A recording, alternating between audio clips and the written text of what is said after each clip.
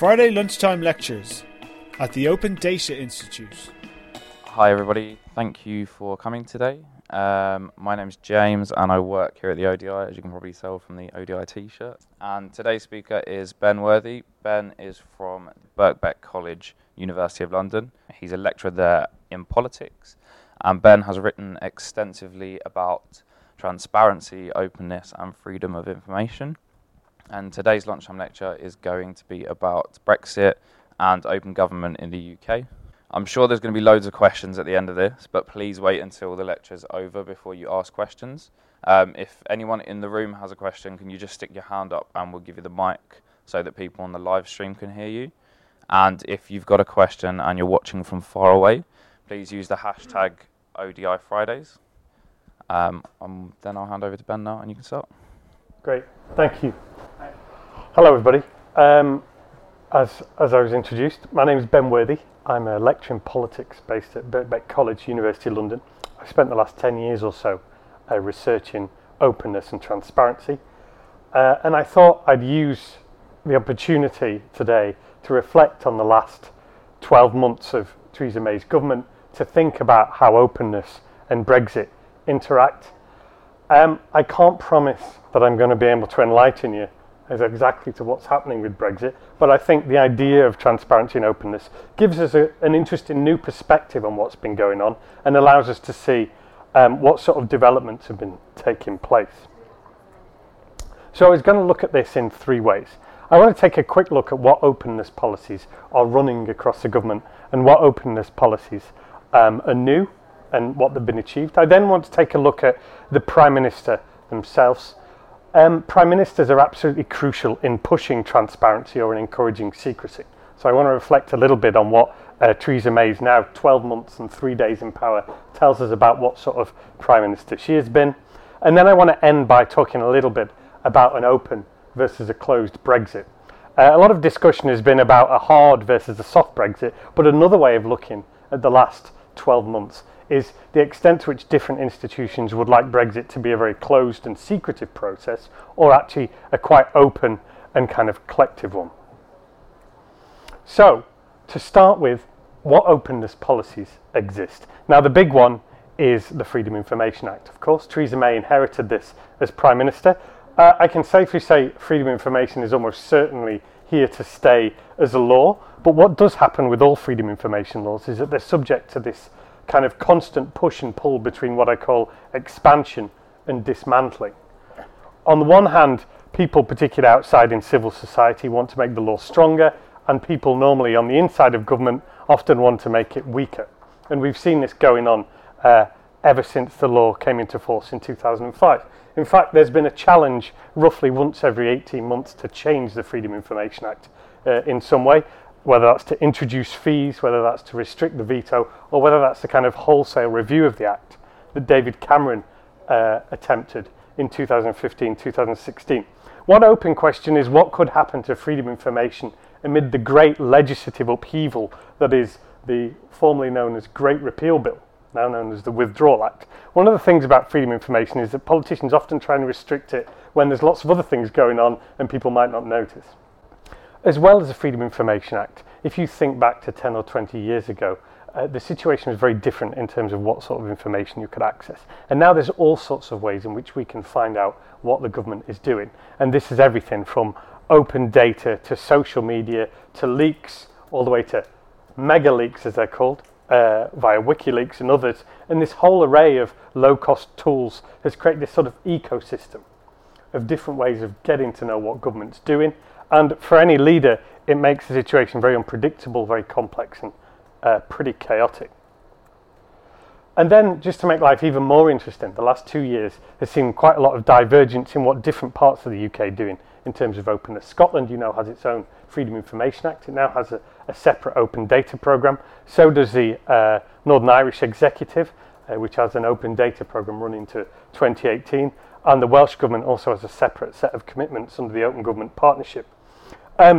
Also, the arrival of stronger powers for certain parts of local government, the so-called 6 metro mayors, all of whom are men, you may notice, who arrived in May 2017, maybe another site for kind of openness innovation. As well as all these laws and things that pre-exist, Theresa May also inherited a series of open government commitments under the Open Government Partnership. This is the third National Action Plan developed by David Cameron, and you'll see that a number of these commitments which the government is going to implement are very David Cameron-y: beneficial openness, ownership, about opening up the private sector, natural resource transparency, the anti-corruption strategy there, which Theresa May was very much involved with as Home Secretary, enhanced transparency requirements over freedom of information, and then finally commitment 13, ongoing collaborative approach to open government reform. This is very interesting because following criticisms from the last set of commitments, the UK government has made a big effort to devolve bodies in making their own openness policies. As well as these kind of ongoing reforms, Theresa May actually pushed a few transparency reforms herself. One of these was the reporting of the gender pay gap. Now, this is quite convoluted, so just bear with me. Now, we were supposed to, businesses over 250 employees were supposed to report their gender pay gaps since 2010, but the coalition government chose not to engage Section 78 of the law. 7 years later, it was decided to engage it. So between this year and next, all companies over 250 employees have to publicly report their gender pay gap. The Fawcett Society estimates there's around 6,000 of these companies. At present, according to an email I received yesterday, 26 companies have reported their gender pay so far. So we'll have to keep an eye on that. Another area that Theresa May was very keen to push was opening up executive pay in the private sector as well. That's currently subject to consultation. So, interestingly, these are all aimed at the private sector. Even more interestingly is what will happen once Brexit really begins, both to the policies that are ongoing and these new policies. Because Brexit, whatever happens and whatever way it takes shape, is going to consume a huge amount of energy and resources. And there's a question over whether the government is going to have any energy, attention or resources left to do anything except Brexit, at least for the next 2 years. So there is one possibility that there may be a severe slowdown in all sorts of transparency reforms because of it. And then we move to the second part, which is about the openness of the political leadership itself. This is a wonderful quote from Cecilia Bock.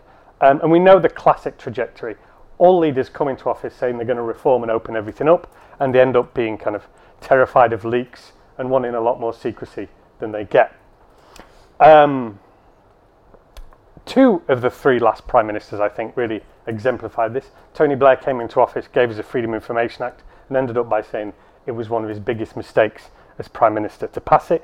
David Cameron really kind of exemplified this ambiguity. He really liked open data. He liked to open up the private sector, but he described FOI in all sorts of strange ways, including saying that freedom of information was furring up the arteries of government.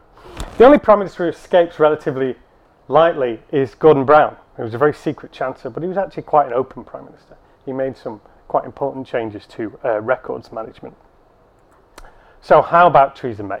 Theresa May was Home Secretary for 6 years, one of the longest serving Home Secretaries in modern times. And there's a bit of a row about to what extent was she open. She was helping to push the anti-corruption agenda under David Cameron. She opened up the Police Federation, and she very famously opened up stop and search data, which had quite an impressive impact on what the police were doing.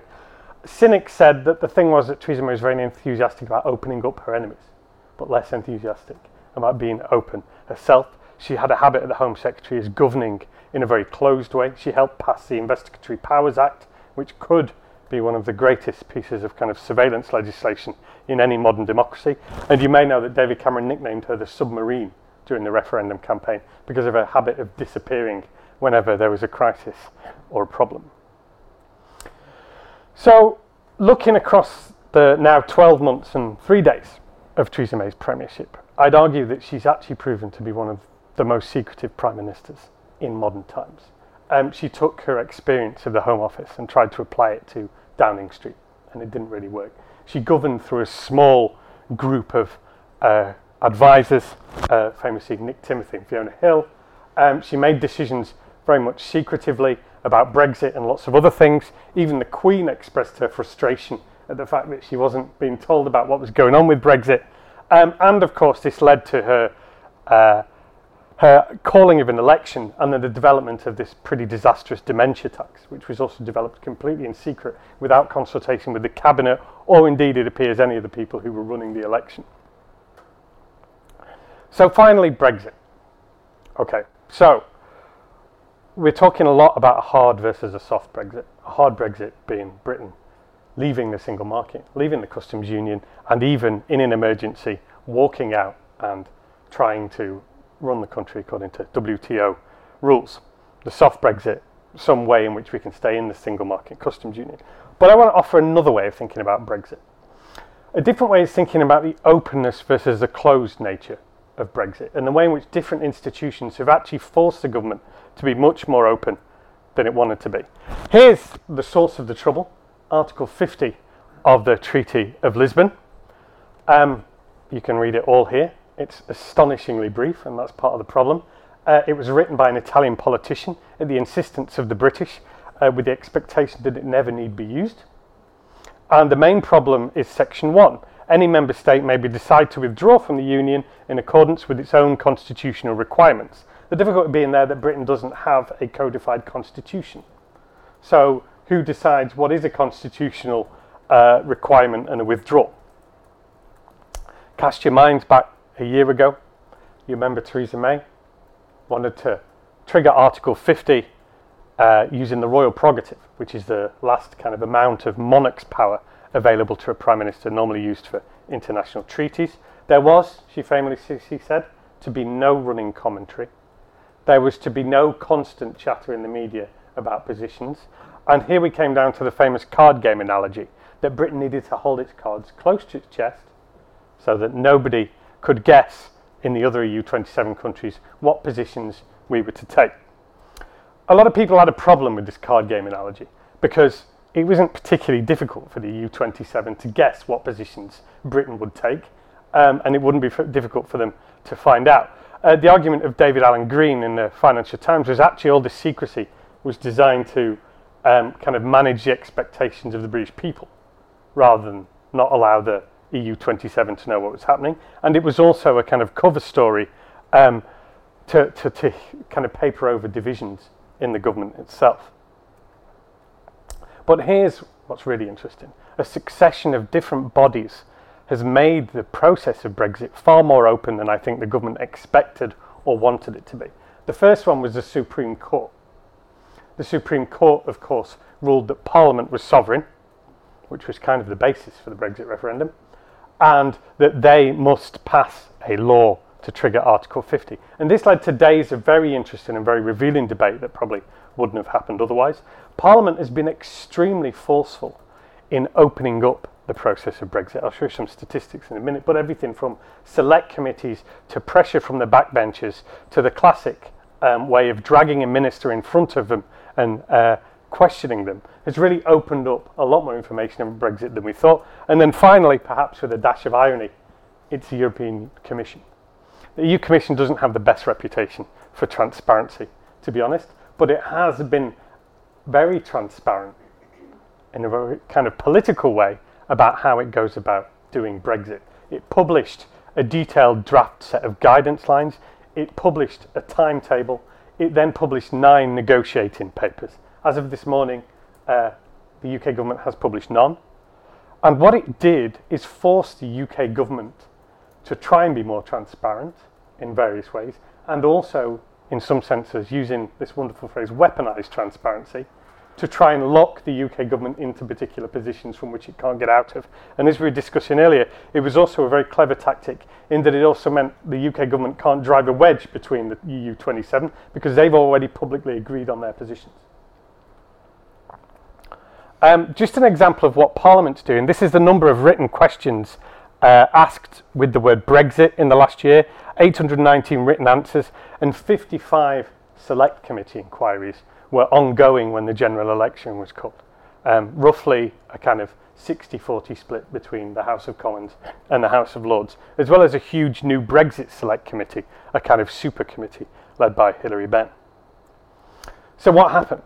What's been going on? Well, firstly, we know more than probably we'd expect to know. There was to be no running commentary, but we got a prime ministerial speech in January, of this year. We also got a Brexit white paper setting out the positions of the UK government. Remember, it also had a graph in it that gave us all 14 weeks holiday a year.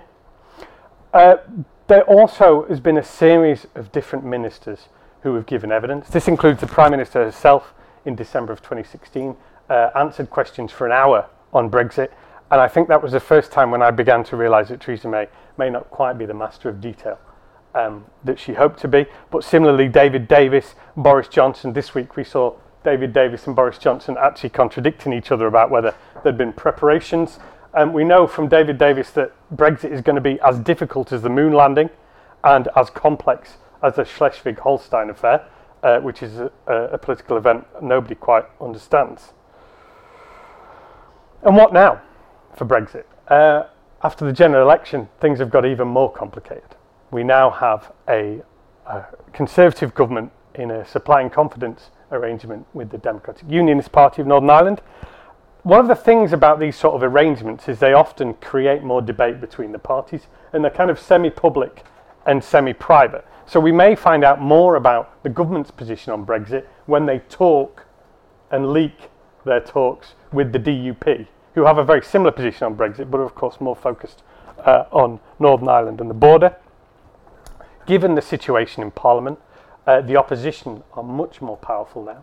And so the sort of things that they've been doing before to find out more about Brexit, they can do a lot more of. And then we have the complications of the withdrawal bill, the previously known Great Repeal Bill, which was published yesterday, which has raised all sorts of questions about what some of the legal frameworks in place are going to look like, and also the issue of the extent to which this vast change to Britain's legal system is going to be transparent and open, and the extent to which both the public and Parliament are going to be able to scrutinise and hold to account the government over what it does to what is probably the greatest legal change in a couple of 100 years. So here's my email address. The full paper is actually available on SSRN. You can click there. And here's my book on freedom of information. I also have a open data and FOI blog. I wanted to hand over to you now, see if you had any questions. I can't promise that I can answer them, but I hope that gave us a few kind of insights into where we might be, and even more interestingly, where we might go in the next year or so.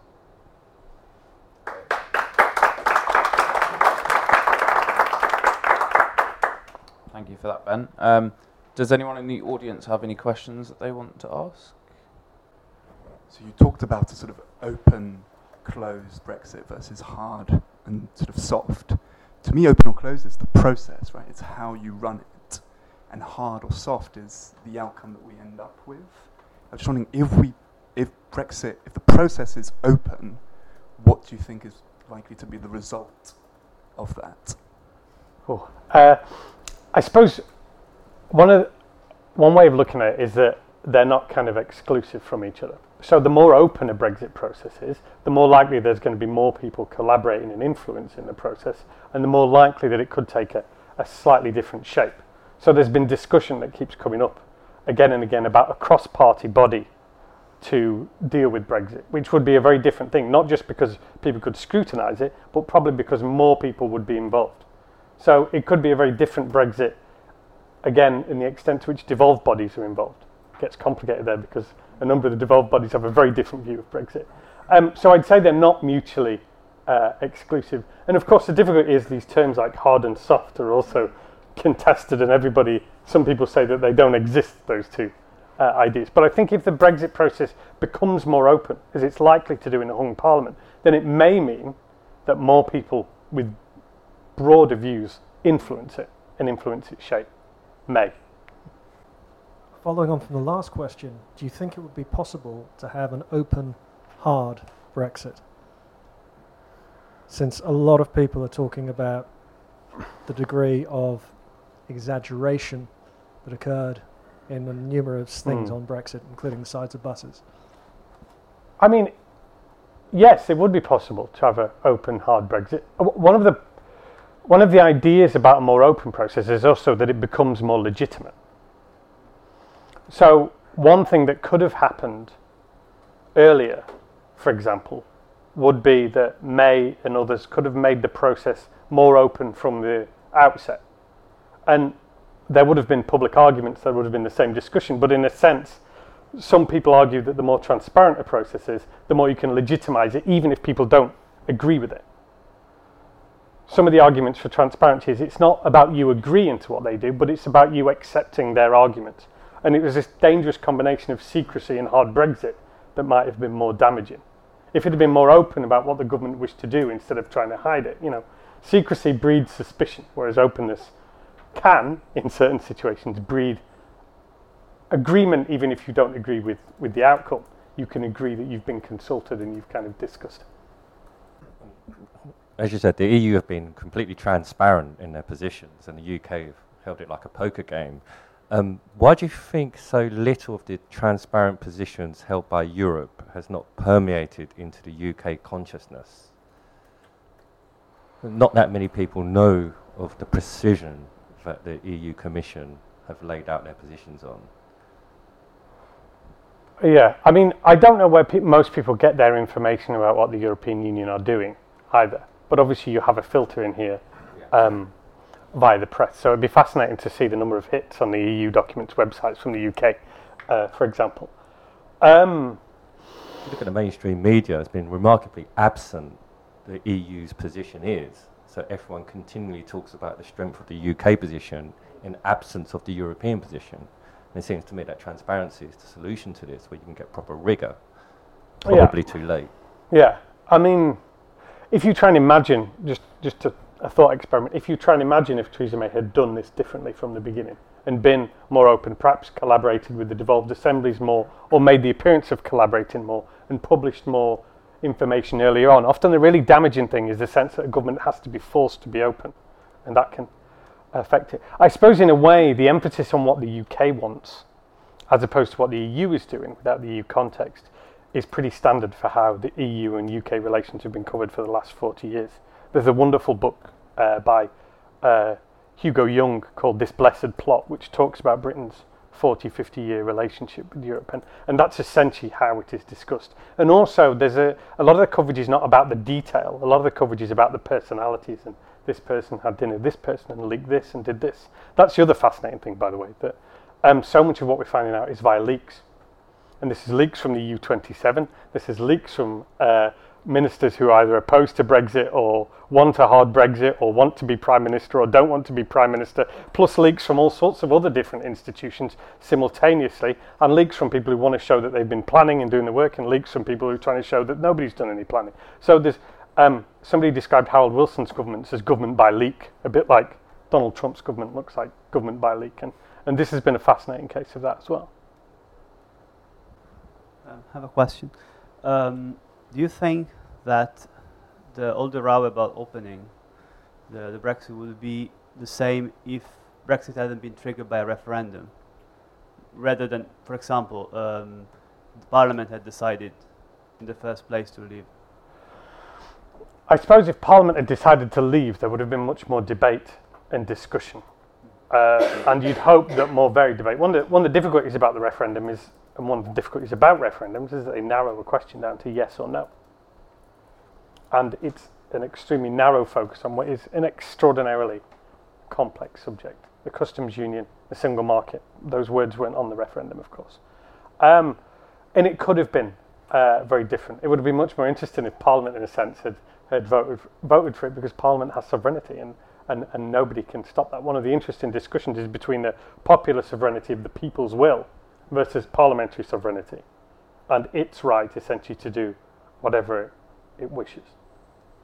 Also because, as you mentioned, in the very beginning, the first clause of the Article 50 says any member can leave in the, according to the Constitution, but we don't have a Constitution, so... Yeah, that's what's made it complex, and it, if I can just offer a thought, it's going to get even more complicated. Because look at the Great Repeal Bill, which is not called that anymore.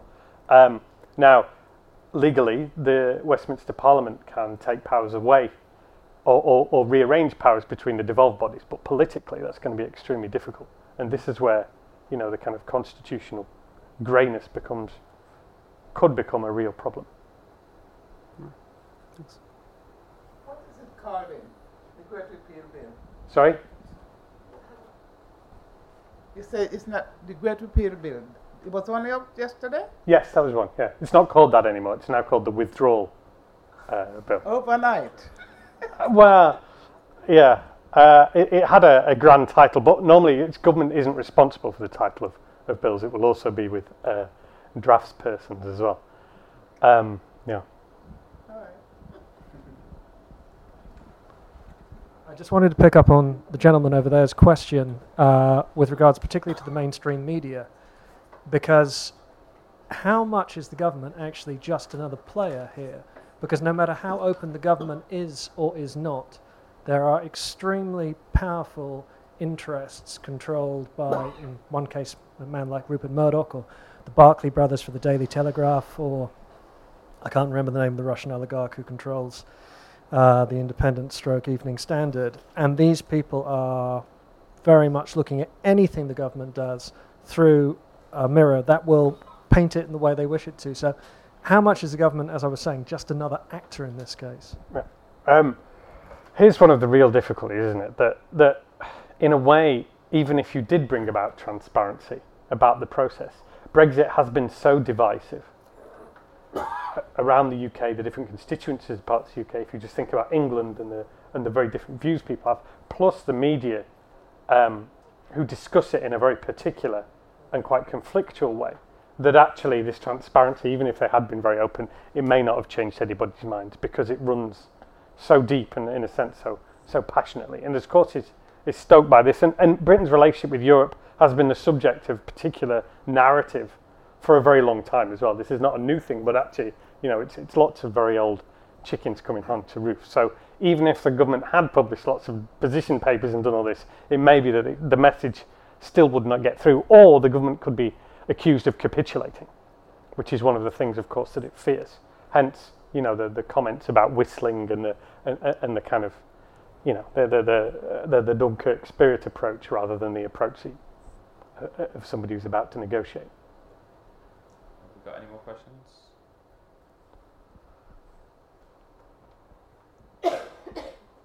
Have you seen an example of a government being open about the process of something that's so complex when it's so unprepared? And I'm thinking particularly here about the fact that you have several different elements within the government with different agendas. You have one department, DEXU, which is meant to be coordinating, but is in fact led by a minister who has his own agenda. So it's that to me imposes a challenge on how you be open about that process when they actually don't know what their own position is and how they could position it. Yeah. I mean, at the outset, some of the thoughts were, well, the government has a plan but doesn't want to reveal it to you. And then as the transparency bit, it became clear that not that there wasn't a plan, but that there was deep divisions about what the plan might look like. And there was a lot of questions about the extent to which they'd prepared. And that relates to the fact that Theresa May decided to create this new department, which is quite a dangerous thing in Whitehall, to create a new power base. That has a life cycle built into it. When we leave the EU, we won't need DEXEU anymore. There are certain politicians who've gone for the kind of publish and be damned approach and succeeded. So Alex Salmond was this sounds a long time ago, was in trouble with an American billionaire called Donald Trump in his golf courses. So there was lots of accusations. So what Alex Salmond did was publish all the email correspondence.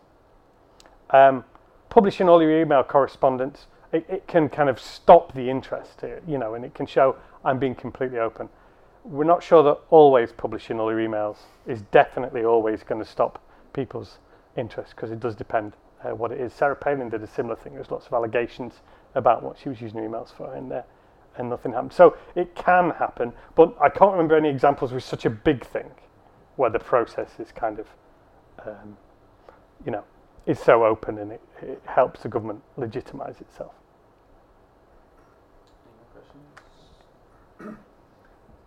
When the vote was taken to enter the common market at that time, do you think there was enough openness that enabled people to make a decision, I don't know, which they realised may or may not affect the rest of some of their lives? Yeah, I mean, people always say the one thing about Margaret Thatcher is she'd never have a referendum. And in a way, I don't know enough about the referendum in the 70s, but the same accusation could be made. And the same accusation was made later, that actually the thing that was voted for then, the common market, is a very, very different thing from what exists now. So, in a sense, that referendum was no longer legitimate. But this is the problem. Firstly, that referendums narrow the question down, and the nature of the debate entirely shapes what happens. And often they can be very contentious. Sometimes referendums work better when there's an established set of things which people can build their discussion around. Scotland, independent or not, in a sense, there was lots of parameters to discuss. The danger with this referendum was that, apart from, does anybody remember what David Cameron's key reforms were for the EU? Anybody remember what bargains he struck? No, everybody remembered for about 12 seconds. And then what filled the vacuum was lots of other discussion, because there was nothing specific to kind of, possibly in the 1970s it was the same. There was a lot of discussion about Britain becoming a cafe culture, and about foodstuffs and things like that from the 1970s. It's quite interesting going back and look at what sort of things were discussed. So a cafe culture actually happened. Yeah. Although the DEFRA have released some fascinating data, just on a side note, about British people's eating habits from 1970s to the present day. I don't know if you could draw a causal link with the referendum and the European Union, but people are eating more pasta. That's definitely true. Any more questions?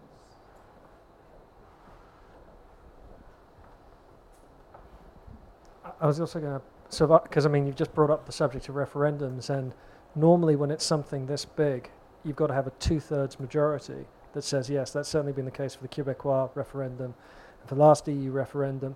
And I think it's difficult to argue the case that there has not been an awful lot of obfuscation at the start of the referendum process and people were exaggerating facts. And isn't one of the problems now about being open is as soon as you're open, you can really start to scrutinise what was said, and you go, actually, hang on a second, that doesn't add up, and that just makes the division even deeper. And the problem in Britain at the moment is we are a very fragmented society, and we're becoming more fragmented. So potentially could be being more transparent now actually deepen that division. Yes, that's entirely possible, because it's not a problem with transparency, but when you discuss transparency in the abstract, you forget that we all filter information through all sorts of biases and pre-existing ideas. The great example I always have is the MP's expenses scandal. When people ask the public about the MP's expenses scandal, they didn't think it was a revelation. They thought it was a confirmation of what they already thought about MPs. They thought they were all on the take. Here's the proof. And I think that's very much the case. The referendums do normally have some sort of lock-in. I'd strongly recommend a book by Tim Shipman called All Out War. And what you see is this kind of trickle of tiny decisions when we were discussing having a referendum, most of which I didn't notice at the time, that actually profoundly shaped it. So David Cameron losing the ability to be the yes part of the campaign. Leave campaign estimated that cost David Cameron 4% of the vote, which was the difference. Because it's always better in a referendum campaign to be the yes person, because people like yes, they don't like no. And it seems a minor thing, but the decision by the Electoral Commission to have Remain leave rather than yes, stay in the EU yes, leave the EU no, was fundamental. As was the Purdah rules. when the UK government couldn't discuss any policy. Before the Purdah rules came in, we had Obama here, we had these huge documents from the Treasury, you saw the polls moving in the direction of staying, and then when Purdah was introduced, the polls swung back again. So again, there's these tiny decisions that may have made a huge impact about what was discussed. Did he decide to allow his cabinet ministers to campaign on either side? Yes. Same as Howard Wilson did in the 70s. He broke collective responsibility and said, collective responsibility is a key constitutional principle, except when it's not. And then they had a holiday from collective responsibility and then reimposed it. And that's a party decision, The problem was if he'd have made Boris and Michael Gove support the EU referendum, they'd have probably resigned with all the attendant trouble that would bring. But Tim Shipman's book is excellent on the build-up to the referendum and quite impressively detailed and quite shocking in the extent to which nobody was thinking through. You know, nobody in Parliament wanted to put in a 60, 70% limit on it because everyone thought Remain would win. So they didn't need to do that. You know.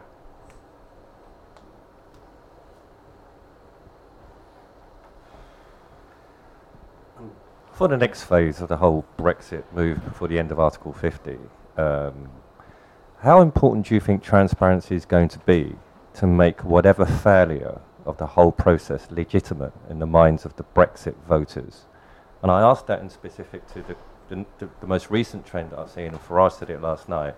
We are being warned, I'm a Remainer, so when I say we, I say Remainers, we're being warned about the backlash that we are going to face if the will of the people, in quotes, is going to be thwarted. How important do you think transparency is going to be to control that backlash? Well, secrecy didn't work very well.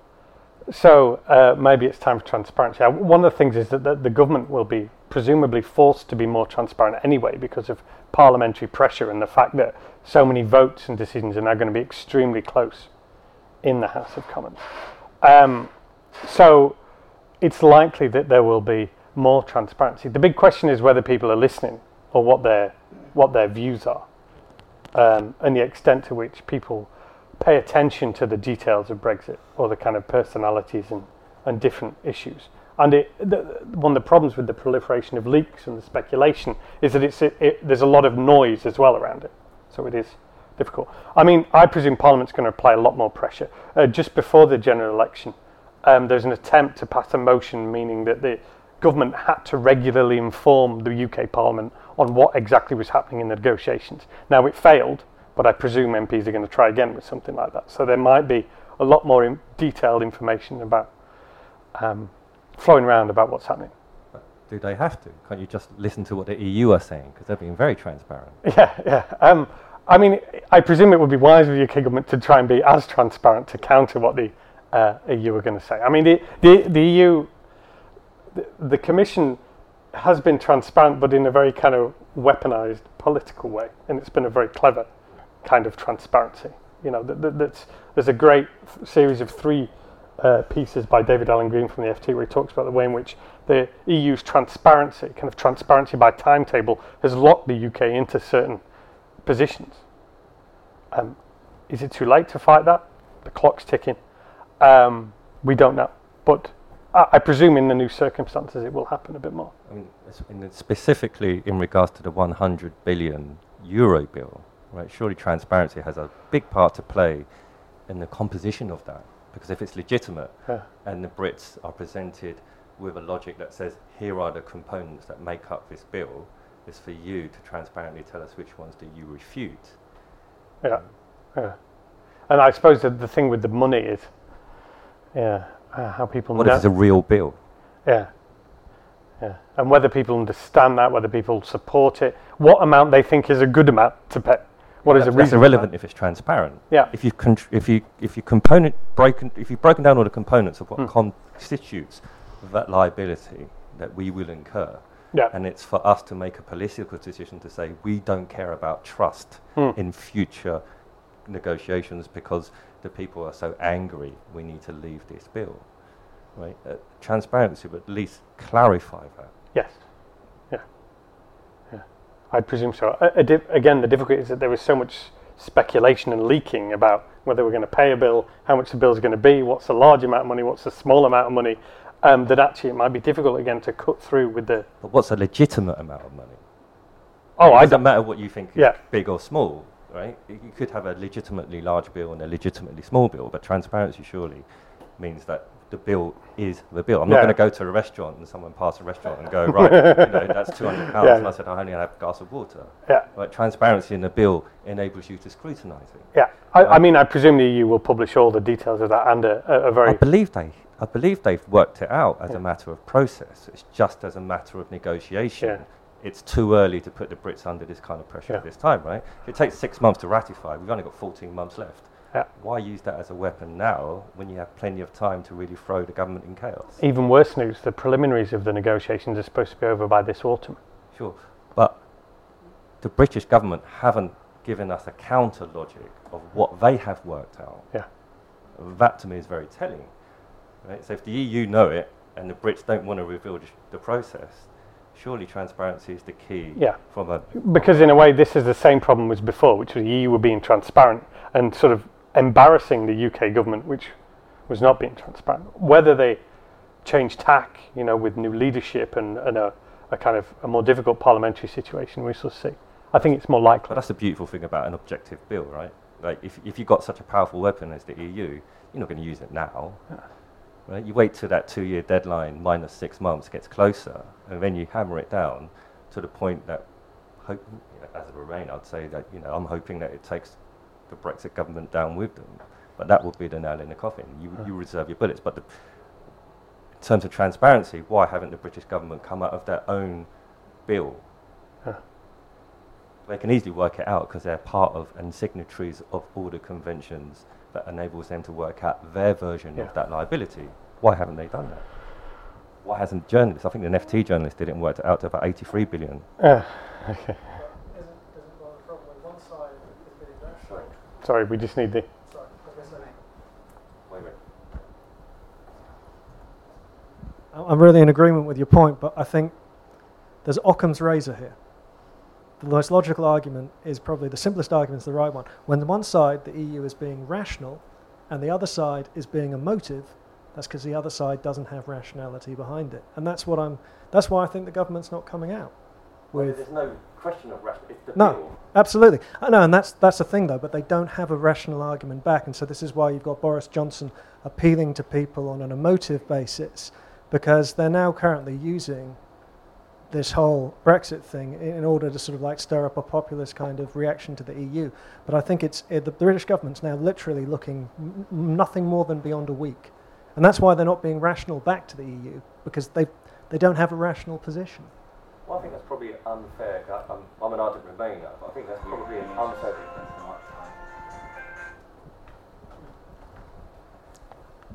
I have to say, as a Remainer, I'm quite in awe of what David Davies has done in his position and to give us a lot of the information that other people in the whole government haven't given. But it's within his wit to work it out independently of what the bill is.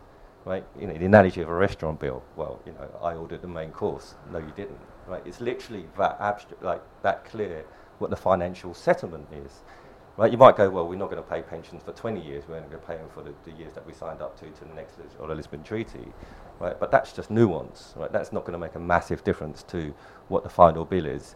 Right? You could claim assets, but the assets are real. So you can go, okay, we're claiming this percent of the asset. No, but I don't think that's going to change the bill. It's broadly going to be about 60 to 80 billion. Right? So what Boris is saying in terms of whistling, right?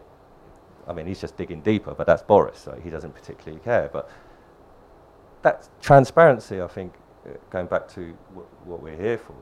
Right?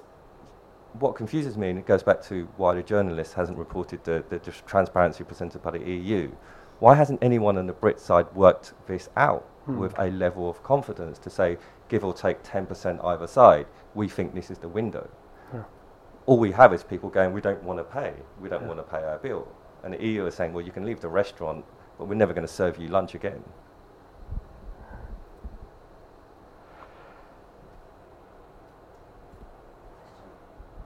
We've got a question on Twitter from ODI Leeds. Would an open Brexit extend to seeing the effects of Brexit, both positive and negative, so beyond Brexit? Yeah, I mean, my sense is that in this new situation, the government will seek to be more open because it has to be, and it's under pressure. Will the openness continue after Brexit? There's a big open question about to what extent the government has analysis of exactly what may happen post-Brexit, and I think that will be the site of several pretty fascinating FOIs and attempts to get that information out. So look at the row about contingency planning. Does the government have any contingency planning, or does it not, in case there's a no deal? David Davies says they're working on it. Boris Johnson says there isn't any.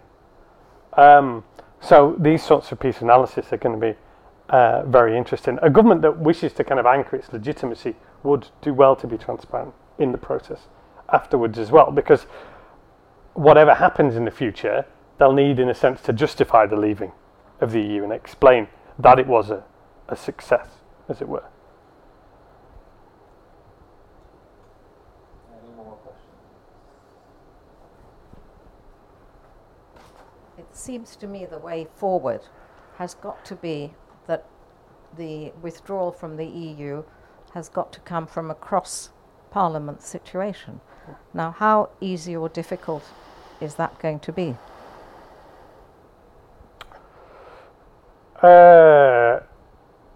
I mean, on one level, it would be very easy to do. It could be done instantly. You could set up a cross-party body. They talked about a royal commission or something similar. You could have the party leaders and other influential figures around the table, and they could openly discuss Brexit. Now, whether they'd arrive at a similar position, I don't know. But the real dangers there are political, of course. The political danger that the Brexiteers would see it as watering down, the political danger that the Labour Party or the SNP would see it as a kind of a way of drawing them in to a hard Brexit from which, so that they get the blame as well. So I think the politics of it would be very difficult.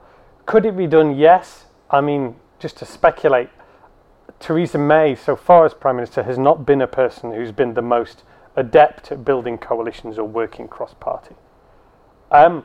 What you could see is more and more of, it doesn't seem relevant, but it is, what Stella Creasy did recently over the National Health Service, paying for abortions for women from Northern Ireland. Now, what she did there was build very effectively a coalition of MPs across party to apply pressure to the government. So in a situation like a hung parliament, you might see a lot more of that over Brexit, where pressure is being applied for particular decisions to be taken or not. And it's going to be difficult for the government to resist that sort of pressure with the kind of parliamentary situation they have. But yes, it could be done instantly, but politically you could see the danger for almost everybody involved and the criticism that would be exposed to it. There's one down there.